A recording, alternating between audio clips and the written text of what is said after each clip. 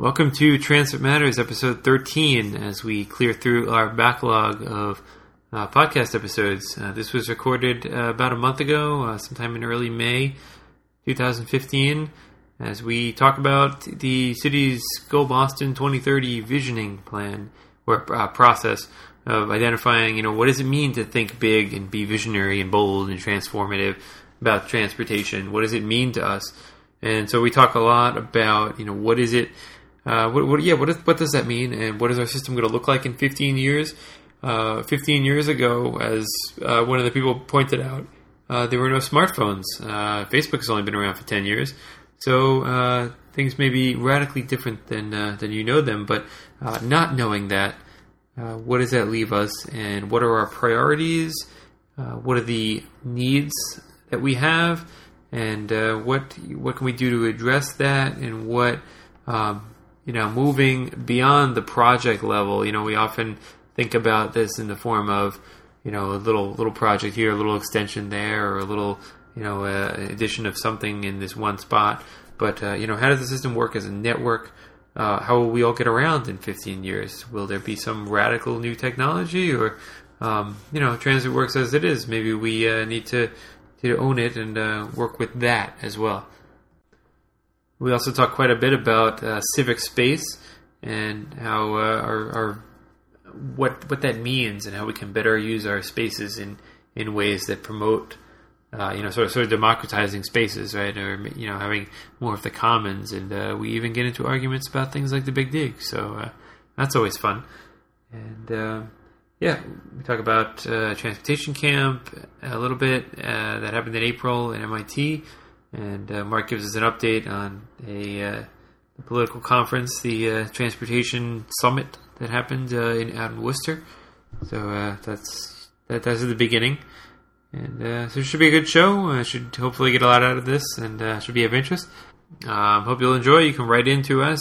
Feedback at Transit Matters is the email. You can check out the website, transitmatters.info, and we still do post some stuff there. So do go there, transitmatters.info, and don't go to this event that we talk about in the show. You should still get involved. Go boston2030.org. But don't go to the event, because it happened in the past, much like my voice. All right, I'm out. Actually, not really. We're going back to the past. It's still me.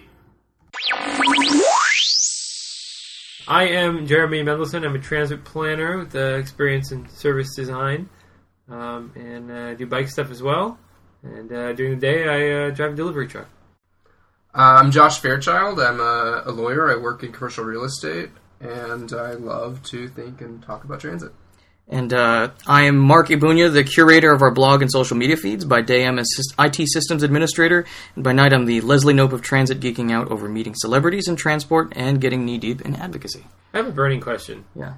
Who is Leslie Knope? So Leslie Knope is this fictional character from a small town named Pawnee in Indiana, and she's dreamed her whole life from Parks and Rec. And she's dreamed her whole life of being the president, and so she's a policy wonk, and she gets excited about meeting Joe Biden and riding on Amtrak with him and all that sort of fun stuff. So.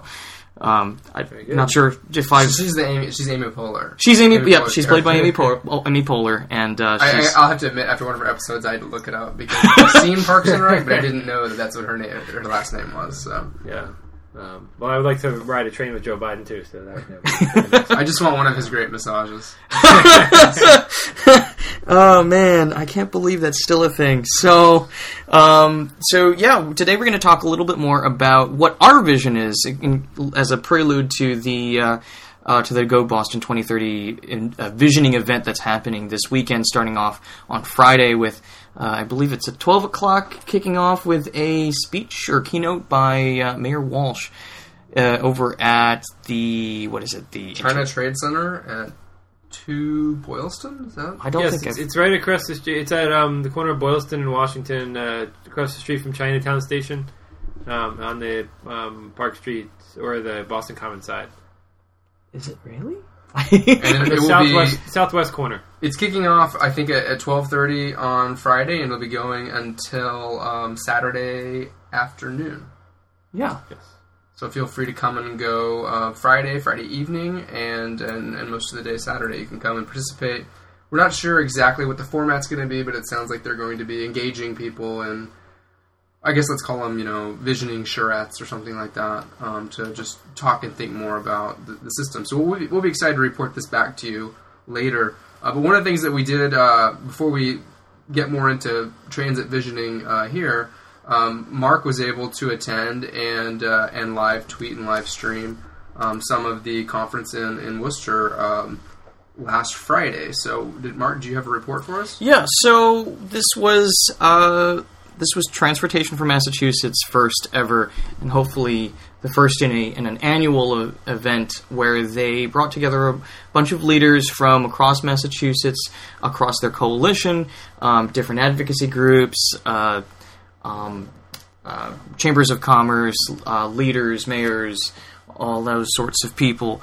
So the secretary spoke. Secretary Pollux delivered unfortunately, we didn't get it on video, but this amazing keynote speech that ended in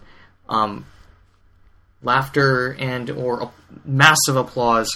But basically, she has actually one of the key things that I remember from the event was that she has taken off of her header or her signatures, leading the nation in transportation excellence, which is the stupid bullshit phrase that we used to have to put on our emails. Yes, from MassDOT, and she said, "I'm taking that off until we've earned it," and so that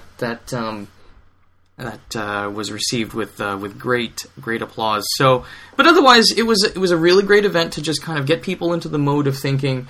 How do we push forward with transportation? Not necessarily what's cutting edge and what's visionary, but to just kind of discuss the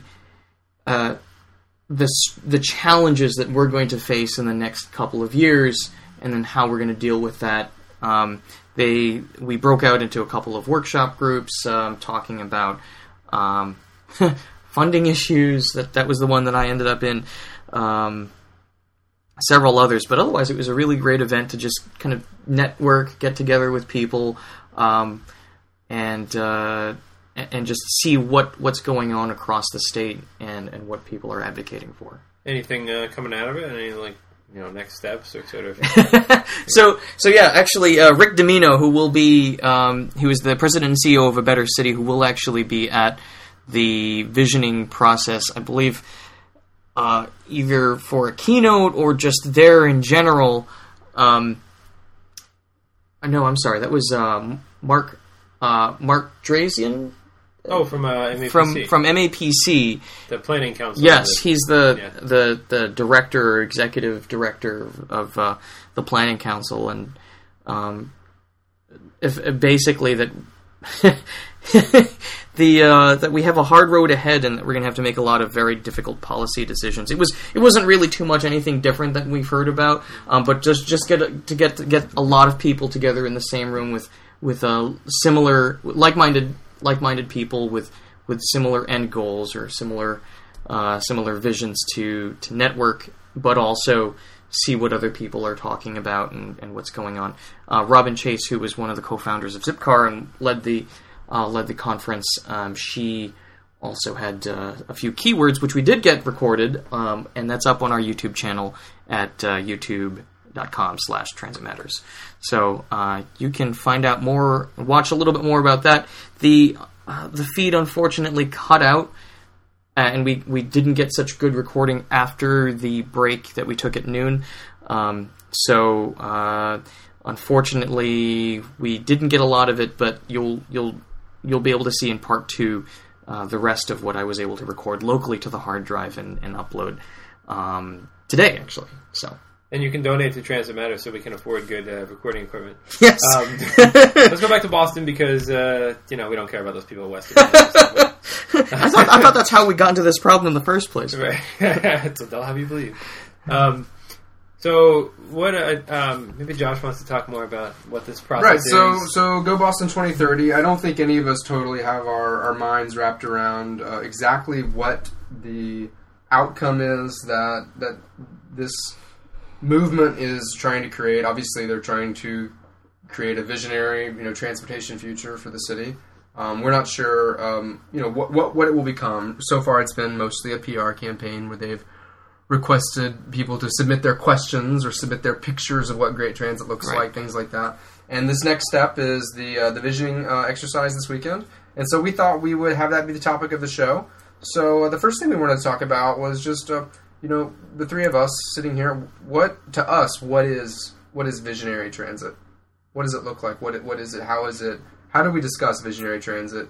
I think that's something that's important to discuss because a lot of times, and this is myself coming from a lay member of the public, not being used to transit, and then you begin writing, and basically what you know about transit is kind of your seat on the bus or your bus stop or whatever you take to work or what have you. A lot of people aren't being really visionary, so I think when they're asked to be visionary, what does that even mean?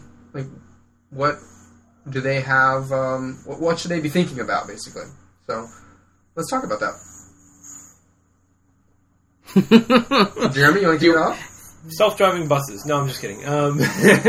So, I mean, this is a nice opportunity to think a little bigger, as Josh was talking about, and I really see this whole process as sort of an opportunity for to educate ourselves and sort of move the discourse along, so that we're not fighting every individual project and trying to advocate, this makes sense, I'm going to lose a few parking spots here. So we're not trying to fight all these little battles, so that we hopefully come out of this with a coherent vision that informs policy, so that we have policies and we institutionalize these, whatever comes out of this, so that it just happens, so that, we, as a city, we pay people to do these things, and, things like land use around transit stations or transit priority or whatever the hell get considered and done appropriately. We don't have all these missed opportunities, and we don't have to spend a lot of time and energy advocating every single time. And I think the bottom line for me really is that we saw this today. We were just talking about when we came over here that apparently downtown Boston was like complete gridlock today. And yesterday as well, and you shut down one lane on the Pike and it becomes gridlock. Yeah, I mean that's what they say, but of course, like the other aspect obviously is like none of these drivers follow the rules of the road. The light's red and they still go block the intersection. And all these things that happen. And I was riding my bike through it, and it's just like mentally exhausting because you're like constantly having to move, and like I had to bang on a car once or twice. It's like, hey, pay attention, put the phone down and stop driving in my lane, please. So. Thinking about these, the issue that there are too many cars, and we really need to reduce car use if you're going to be able to get around the city in a safe and convenient and comfortable manner. And the way you do that, to me, is by making transit useful. We have a lot of issues when it comes to transit. The fact that buses are extremely slow. We have we really have no high capacity transit coming from the west. The Green Line's capacity, right? So you have all these people that are driving into the city who don't need to be, and then or who I shouldn't say who are doing it because that's the best option that they have. Then we can pick on people and say, why would you want to sit in traffic, whatever. But the bottom line is that if you sit in bumper to bumper traffic and it takes you 30 minutes to get to to the same place you're going every day, and you do the same trip on transit and it takes an hour and a half, and you don't know if you're going to get on, and you might have to wait, and it's cold, and we need to start thinking about these things, deeper questions about, and I think that everybody agrees that public transit is important, and to what extent does that inform where we go from here? I think one of the things that you mentioned there, Jeremy, was you said, and I thought was probably one of the best things you said just now, was about how people shouldn't have to think about transit so much. And I think what you're saying is you're speaking to the freedom that transportation can bring you. A visionary transit system would be one that people don't have to think about because they have the freedom to move about the city without putting a lot of thought into it, because the system is useful and it's intuitive and it's all these things that we're going to be talking about. But they know how to get from point A to point B right now, a lot of times, again, Boston especially, if point A is where I live next to a transit line and point B is downtown, okay, good, I don't have to think too much about it. But if point B is like somewhere else, then there's a lot of thought that might have to go into it. So we don't have that freedom. And one of the things I think about from a real estate perspective and from a placemaking perspective and from the current movement that we have towards places, people are becoming more and more interested in urban places. So you have a place like Boston or New York or other places like that where everybody wants to live there. Well, that increases the price, not of just real estate, but of everything. It increases the cost of transportation. Like owning a car then, because it becomes expensive in money, it becomes expensive in time. So there's a lot of ways that not having a good transit system hurts you, not just from a freedom perspective, but from like you have to spend money and time and doing other things besides just getting where you want to be. You're hunting for parking spots or whatever you're doing. So if we can have freedom from our transit system, and I think the visionary aspect of that is a lot of people are thinking, well, I just want this line to come out closer to me. But that's not visionary. What's visionary is the whole system working to where we don't have to think about it so much. Right. I'm gonna put it in the in a more traditionally Boston perspective of that, where my vision is to be at that point where people are complaining about a train not coming every 2 minutes, or a train not coming every 5, or a bus or a train not coming every 5 minutes.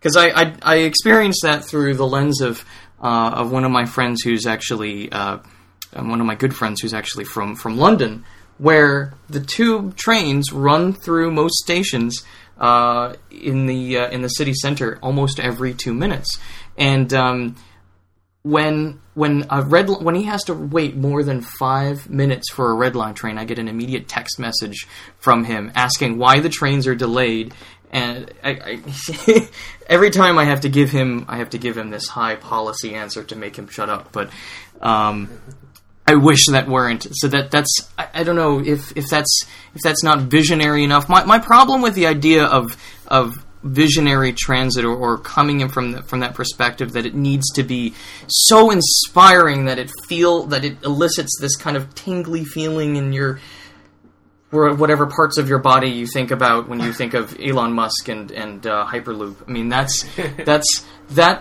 is what I imagine that people are looking at when what they're thinking at, what they're getting at when they say they want visionary transit. But what I really care about is regional mobility. How if I live in JP like I do now,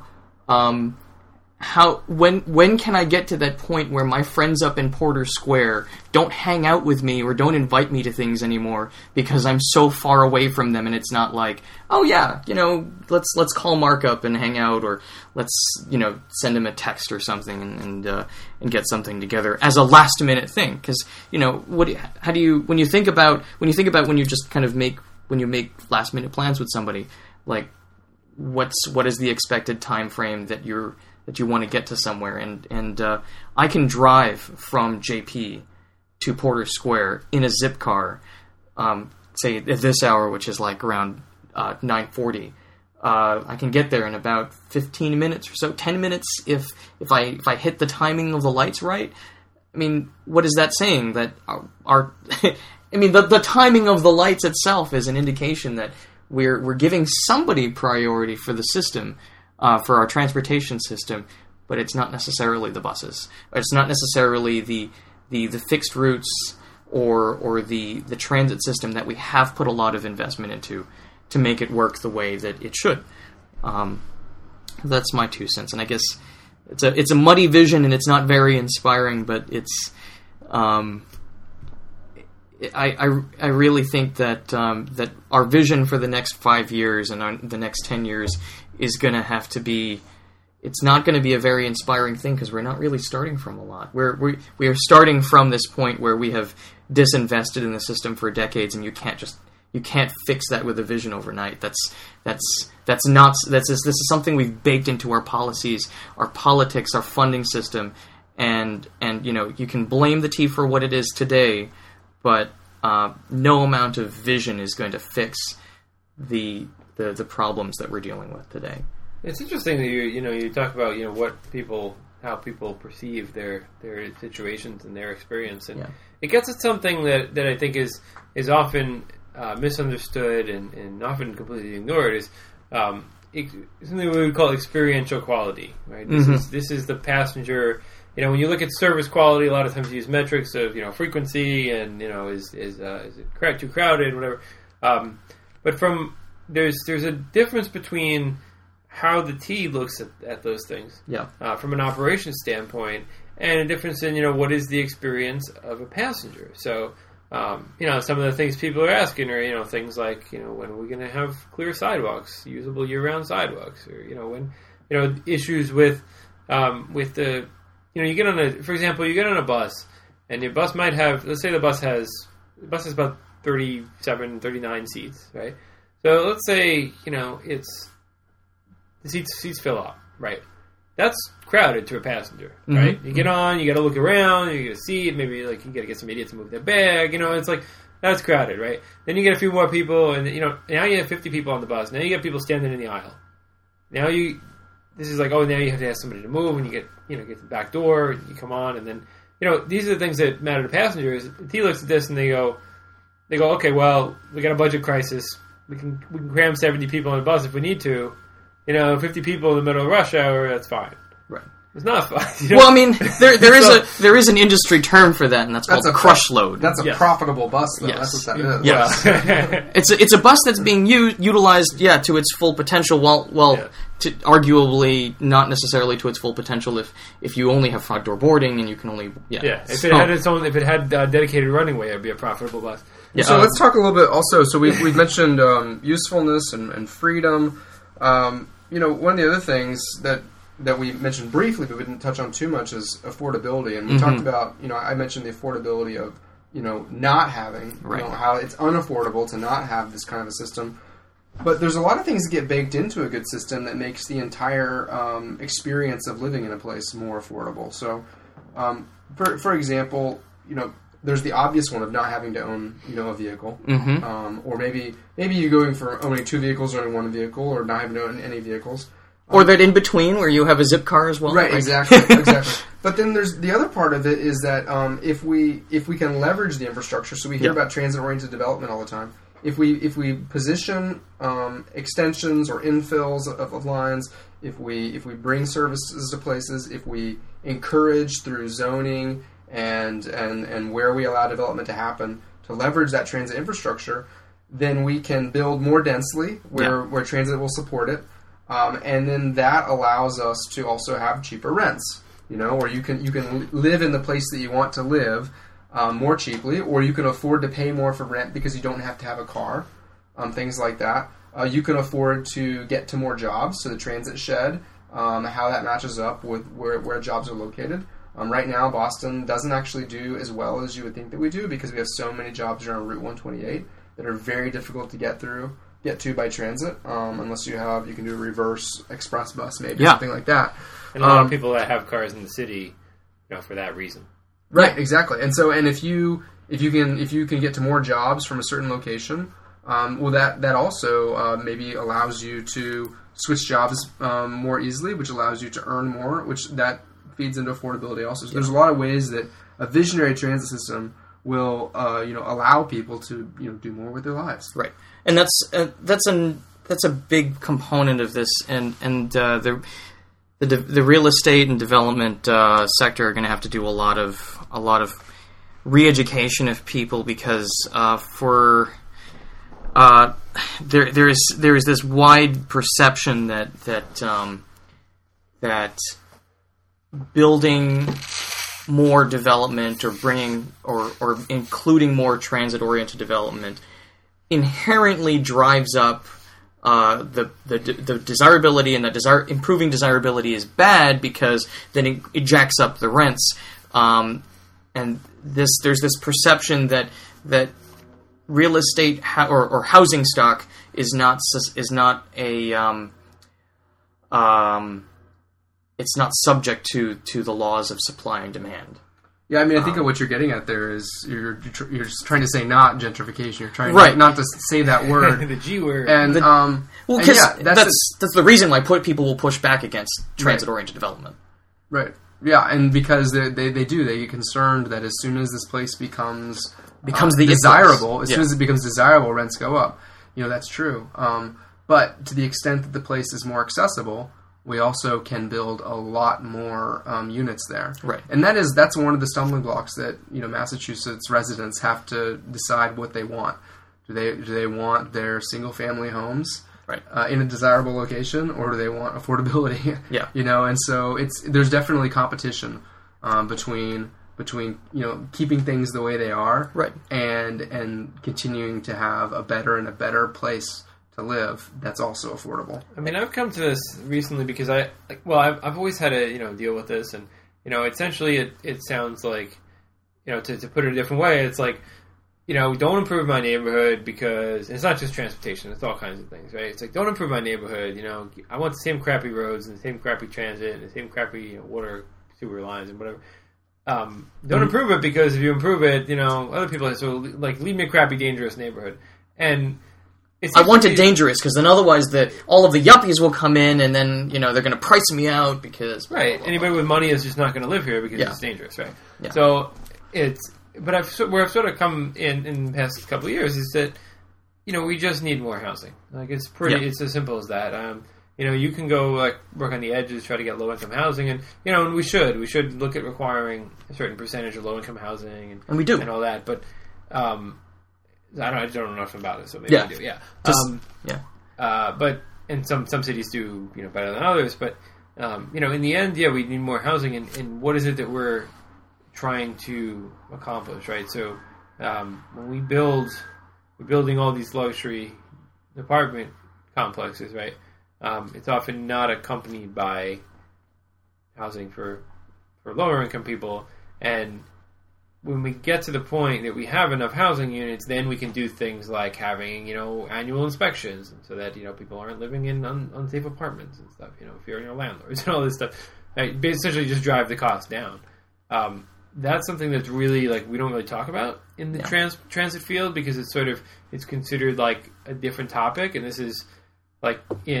In social justice, there's this concept of intersectionality, where it's like all these things matter, right? It's like racism and sexism and environmental justice. Yeah. They're all sort of the same, under the same umbrella, right? And they're all related forms of oppression. And transportation being one. Why is there good transit in some places like Back Bay and Cambridge and not Roxbury, or Dorchester, yeah. Which there is. Well, we'll get to that. So. Well, I don't know if you want to call Fairmount Line good transit. No, we're going to talk about that. Okay. So anyway, all that is to say that we really need to look at think about the housing component as well, and can we get there? And all the people that are resisting it is that it's sort of like is this a not in my backyard thing? How do we approach this how do we get people to accept maybe a vision for housing, which is that we're trying to get enough units so that we can lower the prices and make it just more affordable. How do we get people to buy into that? Because it's going to mean higher density. It's going to mean we have a city where we really don't build above 3 levels and above the triple decker. And if we're going to take this seriously, then our neighborhoods are going to have to welcome a lot of larger buildings. Right. And so when on that subject of affordability, so. What was this? Back in 1996 or something like that, Massachusetts committed to the reconstruction of the North Station complex to include the Orange Line section and undergrounding of the Green Line to Lechmere. It was 2004. Was it 2000? Only in 2004? That was when the Green Line was submerged. It was only 2004. Sorry, I must be mixing. I must be mixing the flooding of Kenmore Station in 1996 with the. You are correct. The submersion. A different kind of submersion of the Green Line. So speaking to that, now probably more related to the land that we've gotten back from the Big Dig and from that reinvestment in our transit infrastructure. There is a developer down near North Station that is actually bringing in. They've committed to their entire building. I think it's 230 units or more. Of being working class housing, which I believe was defined. They like to call it workforce housing. Workforce housing, that's right. Workforce housing, which you must earn somewhere between $160 115 to 160% of the median income there, which is something like 70,000 K. So that sounds okay. Well, it's North Station. I mean, that's right. But so, like, my boyfriend and I, with our combined incomes, we could live there in workforce. We would qualify for workforce housing in like a studio apartment.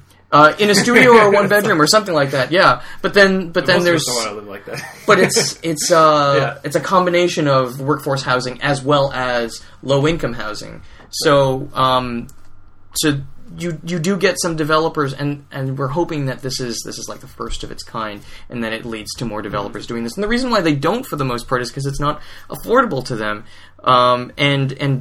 I don't know about that. I think it's just. I thought they were just motivated more by profit. Like more profitable for luxury, right? And again, that it goes back to return on investment, and that's not necessarily something that we can. We can't change the ethics of a developer, but we can give them incentives to build in our neighborhoods. And so, like what's going on at the Mass and Main development again, another transit-oriented development that. And we can talk a little bit more about policy with value capture.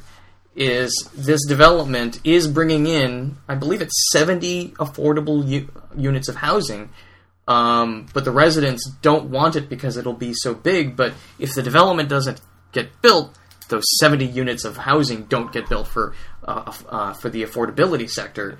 But at the same time, I think it was at a neighborhood association meeting, and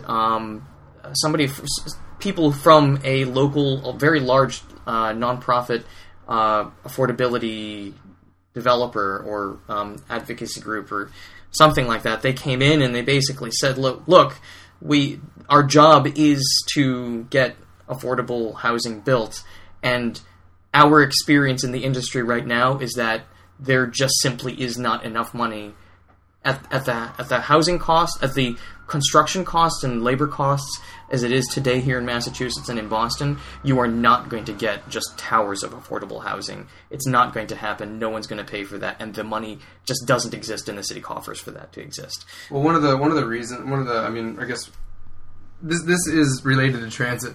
We promise. but one of the reasons for that is the land cost is so expensive. Yeah. The construction and labor cost is so expensive that really the best way to experience that return on investment is to do luxury, and they know that's gonna sell so far in the market. Now, as the luxury market becomes more saturated, to the extent that it's going to get saturated, well, then people are willing to look at lower returns that they'll get from workforce housing. So with the land factor coming into play, and with the construction costs coming into play, one of the reasons it's Related Beal that's building. Yes, that's right. I believe it's 239 apartments, and it's actually going to be from. I had the numbers here a second ago. All the way from 30% of the area median income up to 165% of the area median income. Yes, and that's in two different brackets. Right, yeah, because one is affordable units and the other is workforce units. Yes. And of course, it's the area median income. So the area median income in North Station area is downtown. 70. It's a little different than the area median income, in other places in the city. But, that being said, one of the reasons that project works is because Related Beal owns a tiny sliver of land, and this is going to go over it's sort of like the end of the Rose Candy Greenway. Sort of the Greenway ends, and there's this area where there's some ramps and things coming up, and there's this kind of grassy area. It's not really part of the Greenway, but you might think it is. And so Mass Pike or Mass Dot actually owns most of the property there. That's over the buried Big Dig freeway.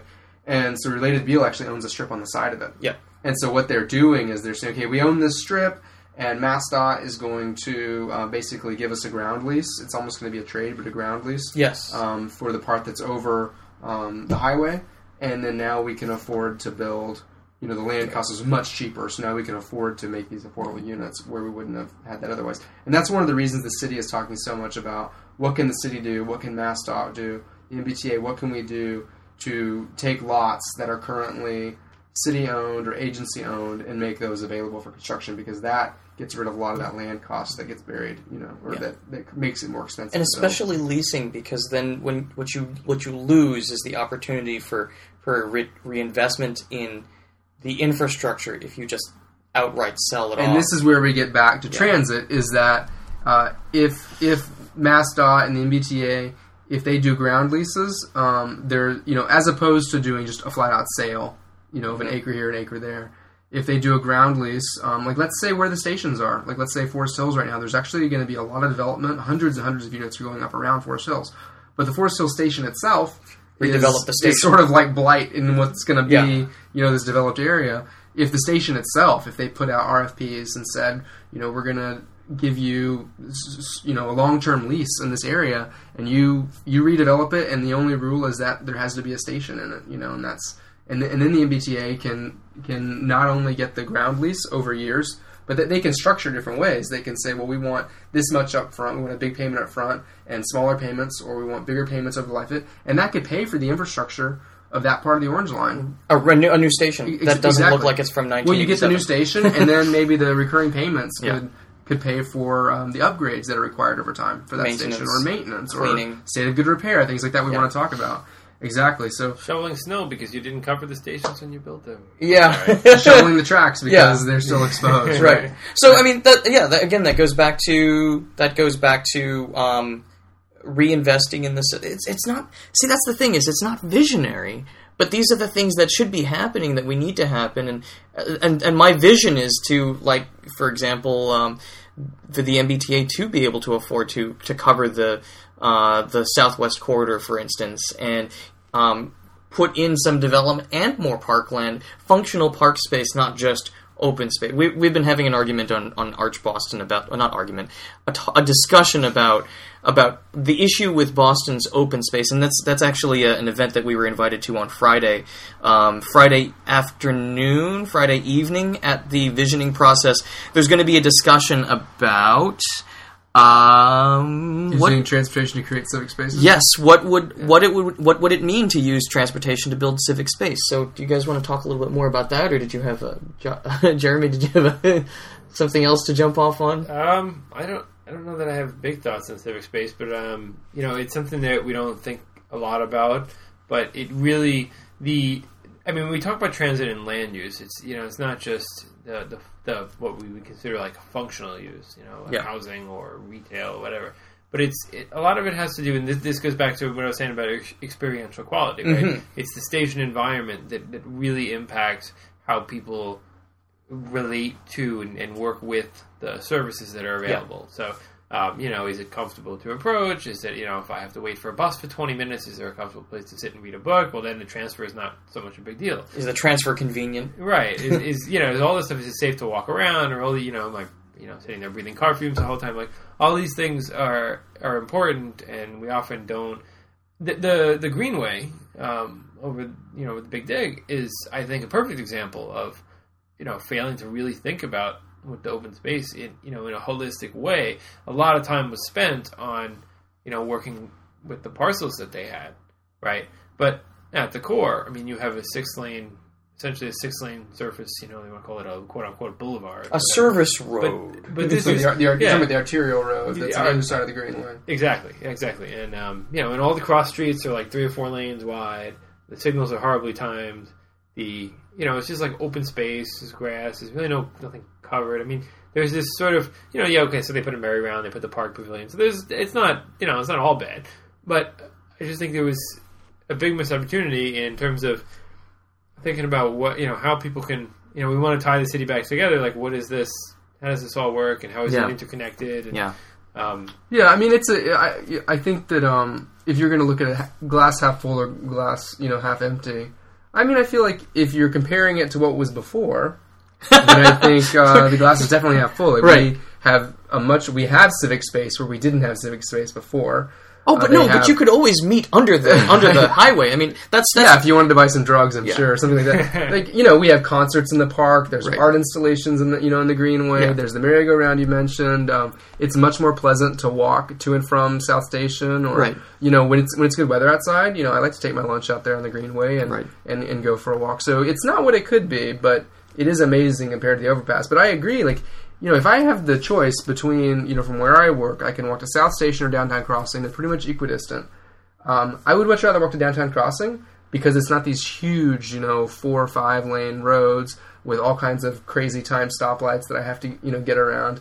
And so, it's a more interesting, urban area if I walk, kind of the maze of streets between my office and Downtown Crossing, as opposed to walking along Atlantic Avenue, to South Station. There are also more outdoor rooms on the way to Downtown Crossing, for example. Is Post Office Square on the way? Right, there's Post Office Square, which I don't like the streets that go around Post Office Square. Yes, and the fact that it's an underground parking lot. I'm glad they have Post. That's another good example. Post Office Square itself, that was I think 4-story parking garage. It used to be. Yep. So it's an amazing park for what it was submerged into a 7-story. I just don't like how wide the arterial street still is, and how fast the speed limits are, and how long the lights take when you're trying to walk through that area. And I think that also could have been. I think that area could definitely still be improved significantly. Again, my experiences from New York City, where you have these really great public spaces, but they've been there for hundreds of years. For example, well, not hundreds, but a good amount of time. So, for example, you've got Bryant Park, where you've got these. You've still got the open space there, but it's flanked by these really nice sitting areas under tree-covered canopies, where you still feel like you're outside, but you're not sitting directly in the sun, which is what it feels like when you put furniture out on the Greenway. I work at 255 State Street, where there is this small area where you can right next to the water fountain, where you can sit, but there's no tree cover. And so, like, if you really just want to sit there and bake during lunch, then feel free. They've got all the furniture that you want, but then there's the problem with Post Office Square that I see. The trees are all we don't want people to be around or under the trees for some reason here in Boston. They're all bordered by planters, and this is going way off. But like this is my experience, and I kind of feel that about transit, where as long as it's there, then people will use it, as opposed to putting some thought and into the way that people use things, and taking examples of existing successful designs and importing them here to Boston, for example. Well, if you look at Downtown Crossing, I think that's a good example of transit creating a civic space. So now where we have the pedestrian mall, around the newly renovated what's the Roach building? Brothers? Where the Roach Brothers is. What's the building? That's the Burnham Building. The Burnham Building, yeah. So that's now an amazing space. Of course, that used to be near the combat zone, is what they called it. They used to call it. Yeah. And a really seedy place, and they've done a lot to really spruce that area up. But imagine if you look at the pictures from the late 1800s of that area, it was so congested with streetcars and horses and things like that it wasn't a place where you'd want to walk or enjoy a stroll or something like that. Like, the reason that it is what it is today, and what it's going to become over the next 10 years, is because we already have the subway buried there. Mm-hmm. And we don't have to have car traffic there. We can afford to have that be a pedestrian way. So that's a really good example. I do think we need to bring things back into our in our visionary discussion. Also included in visionary, or not in visionary, in transit principles, we've talked about usefulness and freedom and affordability. Yeah. And we've talked about civic space. Other things that go into evaluating, whether transit is going to work. And Mark will probably want to talk more about these also. But things like frequency, and we've talked about equity, quality, safety, ridership. And did I say frequency? Yes, you did. So now, one of the things that's important in this visioning exercise is, so there's the visioning on the one hand, and then on the other hand, there's what can actually happen. And we're in a very specific political climate right now. Hopefully that won't still be the case in 2030. But that's going to help decide what we're going to have in 2030. And that climate now is saying that we're not going to be expanding the system anymore, with the caveat for safety upgrades, for power upgrades, for capacity upgrades, things like that. So there's that constraint that we have. And the other constraint is, let's say that we are going to think about expanding or making new capital improvements. One of the things we have to check the box on is ridership, capacity. Is this going to reduce congestion? What's the most impactful, investment we can make as far as, bang for the buck there?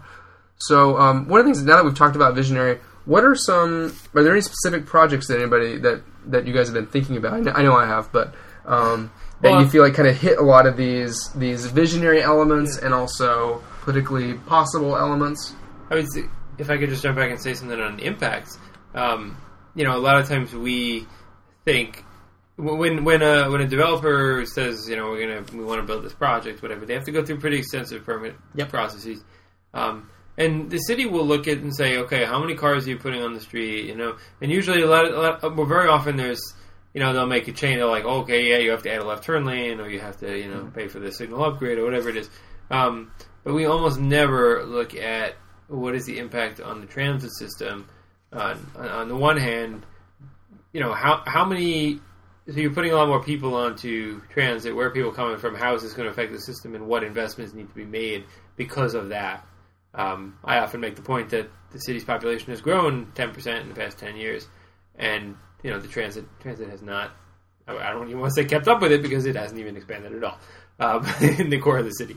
So that on the one hand, and on the other hand, how does transportation play with this particular with the development or a series of developments, and are there things you can do to make it easier to use or access, right? And that sort of stuff. And if we can, going back to I think both of you made this point of institutionalizing things. If we can get that sort of thing institutionalized, so that every time this happens, they just go through this mechanisms of getting this stuff right, and they just do it, and that's it. And we don't have to have these debates over and over again.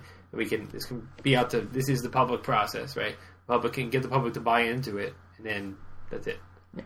Well, you mentioned before we started recording the institutional process that the city of Boston is working on. They're working on getting on actually implementing their complete streets guidelines, but they're hampered by the budget that they have and what impacts that they can make on the street infrastructure. But that's a good place to start in terms of, so formulaically, what do we look for this developer to either bring to the system or whatever, and investments back into the system can also come in the form of do you want to build, do you want to renovate a station, or do you want to just contribute to like a bucket, an infrastructure bank or a bucket fund for transit improvements in this area? Kind of like what we already do right now with affordable housing. In the city of Boston, we require developers of a certain size, I believe, that need to go through the large development process, and which number through the BRA. Yeah. Through the BRA, that they have to pay, that they have to either build, I believe it's 17% affordable housing on site, or build that off site, or contribute to a fund. And so I think actually the Second Avenue Saga's blog, they talk about this a little bit, because there's a lot of development going on right now around Grand Central Station because of the upzoning that they're doing. For Bostonians, it must be difficult for for them to imagine upzoning an area right in the heart of New York City. Like, how much taller can you get built? You can get them much taller. That means like having more density. Right? Yes, because basically what they're doing is they're upzoning. They're saying we are lifting the restrictions around. The best example in Boston of upzoning is the Fenway. Yes, and the fact that you're seeing large tower. Well, I don't want to say large. 12 to 30-story towers going in a place that was formerly low-slung 1 and 2-story buildings and fast food restaurants and things like that. In the neighborhood, after Landmark Center, was redeveloped, the neighborhood really bought into the idea that upzoning could really pay off for them there, and it has, in amazing ways. Well, and so Second Avenue Sagas is coming at this from the approach of, well, so this building is renovating or introducing a new station portal for the East Side Access Project, which is a project where New York City will be bringing Long Island Railroad access under the East River into Grand Central, where it currently does not go. And so he posited this idea that, well, do we really want to hold developers to an additional requirement, or is that really just kind of like, will they be okay with just accepting that as the cost of business for developing in the cities? And you mentioned, again, Josh, you mentioned before we started recording the development that's going on over at Heinz Convention Center, the station. That development is going to be bringing in a new station, new facilities, a new head house for that station, because right now the other exit is that actually outputs you to the corner of that of Boylston Street, of Boylston Street, where you actually can access the Heinz Convention Center. That's only open a couple times of the year, one of which is Anime Boston. But they install fare gates over there, and they just don't open it all the time. I think there are issues with security and the fact that there just isn't a lot of. Well, it requires employees to watch it. You have to staff it. Yeah, they're just talking about civic space right there. I mean, you gotta, so to access the current entrance, right, from all the stuff that's going on Boylston Street, where like Copley Square kind of, or the Back Bay Copley kind of ends at where the fire station is, right, and or the opposite the convention center, and then that whole like block and a half. I mean, that's a pretty awful place to walk. It's bleak. It's windy. Yeah, you get a highway there. But that doesn't stop people from walking there. But you're right. Once you have to. You have to, yeah. Right. Yeah. 10 years from now, when that whole area is developed, you're not going to be able to see the highway anymore, and that's just going to feel like another part of our city streets, our urban area. Yeah. Well, so specifically with that project, going back to what we were talking about, useful mobility, accessibility, convenience. If I believe that one of the provisions of the development is that they're actually going to renovate and reopen the tunnel that I'm sure most people aren't aware of, that goes under Mass Ave from the bus stop that's on the opposite side, on the west side of Mass Ave from the train station. Being able to reopen that and develop, I've gotten off there many times to just get onto the system at that stop from taking the one down from Cambridge and then trying to get in downtown or something. And the intersection there at Newbury Street, where you have Mass Ave, Newbury Street, and then Newbury Street opposite that is the off-ramp. A ramp. That's the on-ramp onto the highway. Yeah. I feel like that light never changed. It's a tough area. You have to as a pedestrian, you are literally begging to cross the street unless you want to jaywalk. Yeah, and that's actually I mean, we could pick, and listeners and everybody else, you can find constant examples of this. But I mean, you come out of the station. Where is the station exit?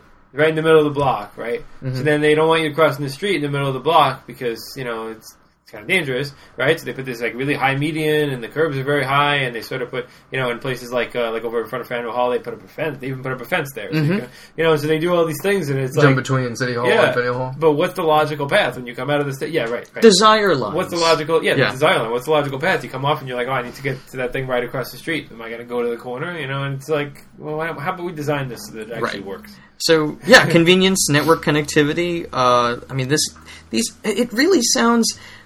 When you think about these small changes, it doesn't sound visionary, but I mean, what we have to work with right now, it is. Well, these are examples, and it's important to maybe we shouldn't we're doing ourselves a disservice maybe by talking about too many examples, but I mean, these are examples of to try to show, because when people think vision, we often get we say Hyperloop, we say monorail, we say all these things that people have experienced. PRT, and personal rapid transit. That's like the little monorail at the airports is like my I think it's one of my favorites of the like high tech unuseful transit, which is like maybe it has a few good applications, but people ride it. They go to like an airport and they ride it and they go, "Oh, this thing was great! Like I want it in my city." And it really doesn't like what they liked about it was that it was frequent, it was fast, it was room on it. It was easy to find, it was like clean and comfortable, and like all those things. Like that doesn't mean you need like a monorail that's self-driving. The fallacy is that rapid traditional. I hate to say traditional. What is a better word? That rapid transit as it exists today, like the rapid transit that has existed for hundreds of years, is somehow inherently unable to deliver this. And then we get into the idea of that bridge is the visionary way of the future. And I think bridge definitely has applications in the periphery of the system where you do have a lot of people coming from disparate parts, where it is much more expensive to serve with these fixed routes, and this is kind of where that vision goes. If we can have an outlet for them to work in cooperation with the T rather than against it, I think we end up with a better outcome for everyone, because then we have an integrated system rather than two systems competing against each other. Let's talk more about. So we've talked about as far as the connectivity of the system, and one of the things that the usefulness of the system. Yeah. One of the things that's interesting about Boston being a compact place that doesn't have a street grid is that it's difficult to get from what would maybe here considered to be far-flung places to other far-flung places. So if you want to go from, let's say, like Lynn or Salem, and you want to, so if you're working downtown, you can take the Blue Line, that's great. But if you're trying to go somewhere in Cambridge, or you're trying to go to, maybe the Longwood medical area or something like that, then you have to think a lot. When you're thinking about where to live in this city, you really have to think carefully about, well, where's my job now, but where might my job be in the future, So getting an apartment or a house, something like that, where transit goes currently is really important. And so I'm thinking about what are the visionary things that we can do to make those decisions like less important. Like if you can access more places more easily without getting in a car. And I mean, this is something that people are always, jumping on, but like the red-blue connector. Yeah. You're right, it's not visionary, but it allows people so much more usefulness, out of their system. That and it gives the whole system more capacity at the same time. So you're getting, multiple bangs for your buck with that one there. Well, you want to talk about visionary. Were you going to mention electrification of the commuter rail? I was not. No, okay. I agree with you. I think that you were going to speak in favor of this. Oh yeah, I mean, because it's a vision that keeps coming up over and over and over. I'm from Long Island, and I'm from this place where commuter rail. Like I grew up with the Port Jefferson line running back and forth behind my house in Flushing, Queens, and these are trains that go so fast that my parents now live in a part of Long Island that's now the same distance from downtown Manhattan as Worcester is from downtown Boston, where the express train that skips most of the stops only saves you 10 minutes in a trip. For this was an investment. This was a visionary investment that Penn Central, when they owned those lines, made to electrify these lines 100 years ago. And today it's something we don't see as important enough to drive the capital. And so it sounds like you're saying what's visionary about it is what it gains for us. Yes. Is electric trains can start and stop faster. Is that what we're talking about? So the trip times are faster. So trip time is faster. The complexity. Well, would you say that electrification system would be, as far as simply like trip times and things like that? Is that preferable? And trip times being faster also gets you more capacity because you can run more trains and run them closer together, things like that. Is that preferable to DMUs? Well, so that's the thing is if you can get electrification, then you don't have to. So then you get into a very specific problem about DMUs, at least just here in the U.S. with the federal regulation that we have and all of these other things, where basically there's effectively only one model on the market that exists where we can run it on our tracks, and we're now watching Toronto use it for their airport express train, but. That very strictly limits you to what you can do, And so electrification is something that we can do today, if with at least the Northeast Corridor, with the train that goes down to Providence. We have the wires, right? Why don't we have electric locomotives? Well, we can. That just requires buying electrified trains. We just buy an electric locomotive. Yeah. Right. That's all we need for that. What I always come back to is, what are we trying to solve? Yeah. It's like the question that I always ask, right? And so I think this is an example of, while this may make sense, and I agree that it generally does, it's sort of like we're thinking of of projects and solutions, and and then we're taking a step back and like, okay, well, how does this improve things? And I know you've thought about all this stuff, so you're sort of jumping back. But it's like, what are we trying to accomplish? So we're trying to make transit more useful, which is we're trying to make it faster, more frequent, and there's a lot of ways to go about those things, and that's the specific things I think are sort of the details. Mm-hmm. What we really need to look towards is coming up with the policy framework and institutionalizing it, and getting the buy-in, and all these things are great. Extend the Blue Line, and commuter rail electrification, not commuter rail extension usually, but.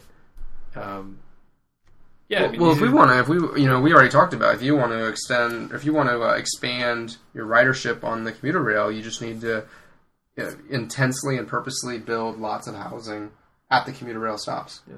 Well, I think what you're also subtly trying to get to is this concept of organization before electronics, before concrete, and this. I mean, the idea that organizationally, for policy, we need to change this concept of, well, okay, we're going to a complete street must include, for example, a bus island and a cycle track and all of these other things to improve the environment for cyclists, improve safety for cyclists, improve the flow of buses and coordinating flow of transit vehicles with timing and all of these like small things that many people have said can happen yesterday, or can happen possibly even next year if we funneled enough of our capital into actually making these projects happen. Again, the problem with that is that we already have hamstring budgets, and that we have a lot of people, a lot of interests that are competing for the same pot of money, and they're not necessarily overlapping interests, or at least overlapping capital needs. So yeah, I mean, where does that? What can we do without money tomorrow, or what can we do? Or how do we get money tomorrow? Yeah, or how do? Yeah, I guess I mean, yeah, I feel like vision is another vision. That a budget has got to be. Like where these sources, where this money comes from, has got to be part of this vision process. Maybe no. Do you think that's visionary? No, it's not. I mean, I don't know. I'm just asking the question because I think we often get really focused in the technical aspects, and we think about what what needs to be done. What are the problems? How can we solve them? Right. And then of course a lot of this discussion that happens is sort of like silly political BS. Mm-hmm. It's, funding equity and all this stuff. It's like it gets into, and like how do we raise the revenue and all that. And I guess that's sort of important, but at the same time, it's you're right. It's not visionary. And what is a vision without sustainable, long-lasting revenue and political buy-in? I guess. Well, so here's something visionary. Something that came out of Transportation Camp, and you and I were in that session with Dominic Trebone from the MBTA and the contractor from which I can't remember. Ritesh Warad from IBI Group. Yes, from IBI. Where is it visionary to say that someday not only will the T have some sort of automation system that tells people how to. That's. Hold on. How do I shut that off? This is our timer to keep going over an hour. Yeah. Apparently, it's not working. Never mind. It's trying to very much tell us that we need to cut it soon. But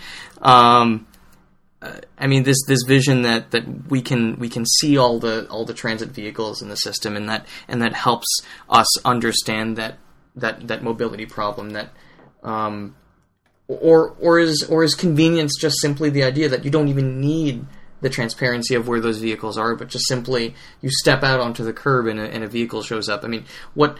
So going back to the visioning questions, like one of the questions in the Go Boston 2030 posters is, what if you never had to wait for a bus ever again?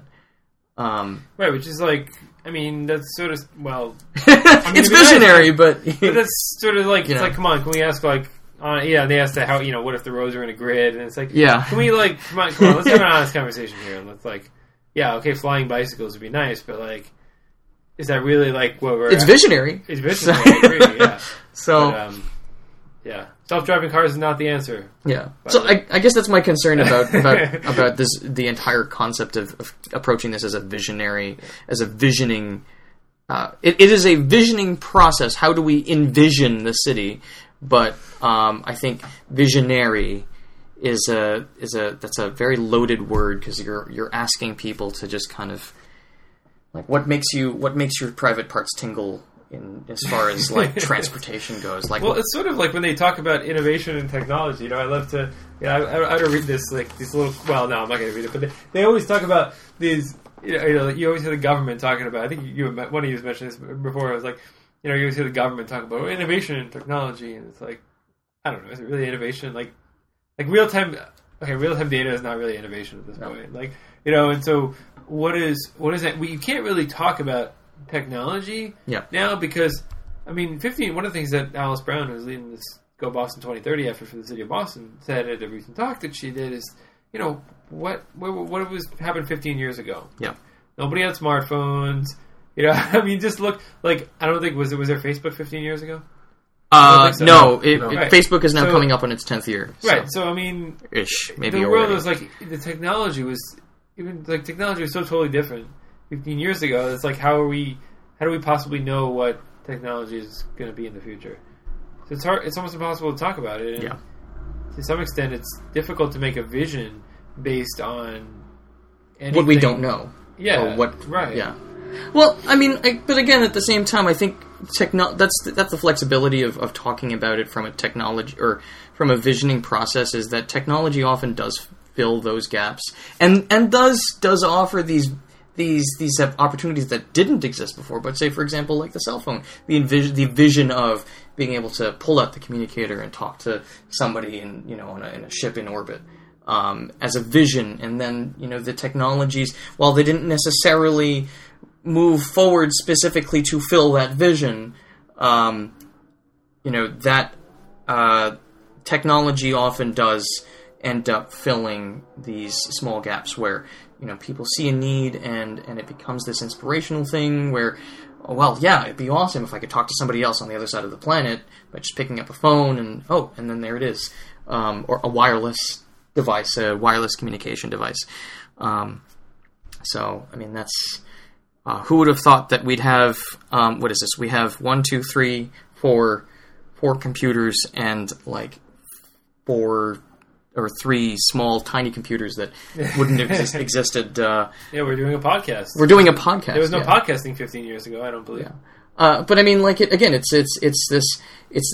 an what I see it as an extension of the radio format, and so it's an evolutionary process and an iterative process, and I think transportation is kind of seeing that too right now with what I don't know, do we want to call it microtransit, or is that now the industry term? Well, microtransit has been around for. I mean, that's how transit got started. Yes, But, jitneys. So a question that I have is, what, like, are there things? We even talked about a lot of visionary stuff, right? Mm-hmm. Like, are there things in terms of the way that transit operates that we think might be different or useful? I mean, people bring up things like self-driving cars, and there's the, will that mean self-driving buses? There's the old joke that was going around that with the, when T does shuttle bus replacements for their rail construction. So the old joke was that, like, by the time the Green Line extension ever gets going, it's going to be a hover bus replacement project. And so I guess it's funny to transit nerds. But So I'm sort of wondering, like, is there something that we think would sort of make transit different and more useful? Something that would not be technically possible today, in the realm of like something along the lines of like, you know what I mean, like flying bus being an example of that. Like, I think that we can't physically do today, but that we might possibly be able to do in the future, and that would be of interest. No, I think going back to what I was saying before, that people complaining that the train isn't 2 minutes away, that full automation of these systems is it will take a lot of capital, but it is something that that's the problem is it exists today. Yeah. The problem is it exists today. today. Wrong with it. Yeah. I'm just wondering if there's something that we're missing. That's all. Yeah, and it may not be. Because that's the thing is that I reject the premise that transit inherently needs to be better in this way that we haven't, or that it has to be fundamentally different from what we've done like for hundreds of years, and while the pace of technology, while the computers that we have sitting, for example, the Surface and the MacBook Air that I have sitting in front of me, these did not exist in high school, or even college for me, which was only 5 years ago. And these are devices that I envisioned and that I wanted back then. But like this is also a fundamentally different. Technology is also in its. Computers themselves are in their nascency, whereas transit is something that has existed for a very long time, and we've had decades and decades to improve them. And I reject this concept that because something is old, we need to supplant it, or we need to reinvent it, or something. That this is just a substrate. This is just a utility. We don't have people constantly saying that we need to. We have we have telephone lines and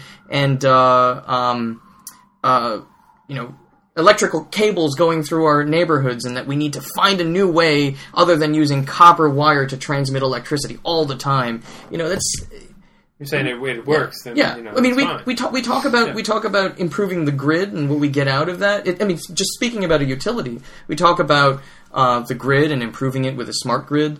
But that's not changing the technology fundamentally. You're not transmitting that electricity over, say, like microwaves or psionic energy. Or I think what's visionary for a transportation system is not the technology per se, but a vision would be that we agree on what we want to get out of our system, and we agree on the priorities that we want to implement to pursue it. So we agree that, for example, that you should be able to get from any place in a certain geographical radius to any other place, within a certain amount of time. And we agree that the priority is on the buses or, the transit vehicles over single occupancy vehicles. The priority is for moving people as opposed to parking, personally owned vehicles. The priority is for people to be able to choose modes. So once we have agreed on the priorities and we agreed on the places that we want to do them, and we've agreed on the principles, that allow us to pay for it, which is, the capacity and the infrastructure and the ridership and all these things, then we can begin to connect the dots when we have the opportunities, when we do have the funding. And when we make changes in our physical spaces, when we're going to redevelop an area, and we can say, okay, we already have the vision.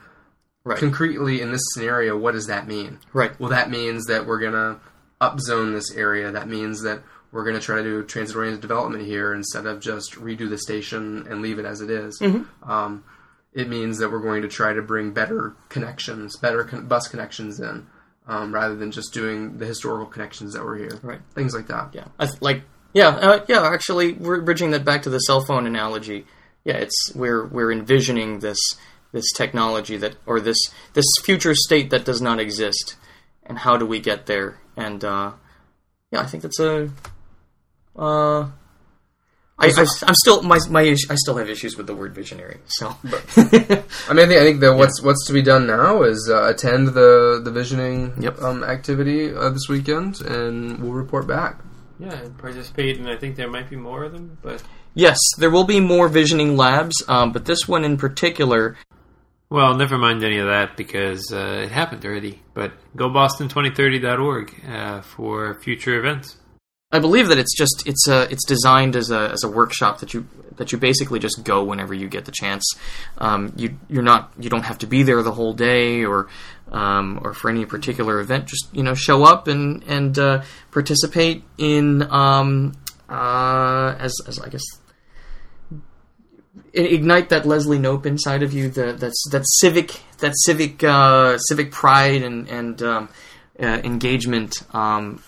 So also this weekend, this is the first week that they're reopening the ferries to the Harbor Islands, and the ferries will all be free on Saturday. There's actually a Harbor Islands. I believe you can buy the tickets right out at the pavilion, right near the Ferris, not the Ferris, the merry-go-round, right on the Greenway. So definitely check that out. You can actually, there's one or two islands you can actually camp on if you're interested. You have to make reservations ahead of time, but if it's of interest. A lot of mosquitoes, too. Well, maybe if you go probably soon. not now. Yeah, we can get away with it. Cool. All right. I think it's time to go. You should go to our website, transitmatters.info. If anybody wants to know about the MBTA panel report that is out, I put together a statement on there, so you can, it's right on the top main page, so you can just click on that. And send that to your friends, and if you have other thoughts, get in touch with us on that or anything else. Any of the visioning? Do you have ideas? What's your new vision for the future? You can write to us at feedback@transitmatters.info, or nobody really seems to like that, and I don't get a lot of email there, so it's a little lonely. So write to me, or you can also use we're on Twitter @transitmatters. And we have a Facebook page too. We have a YouTube channel with some videos up there. So check that out. Mark has done a lot of hard work there. And what else do we have going on? Yeah, if you have any ideas for what sorts of content you'd like to see, definitely throw us your ideas.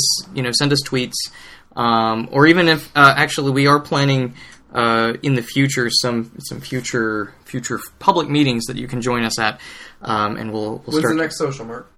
Well, I'm not Mark, but the next social is July 3rd.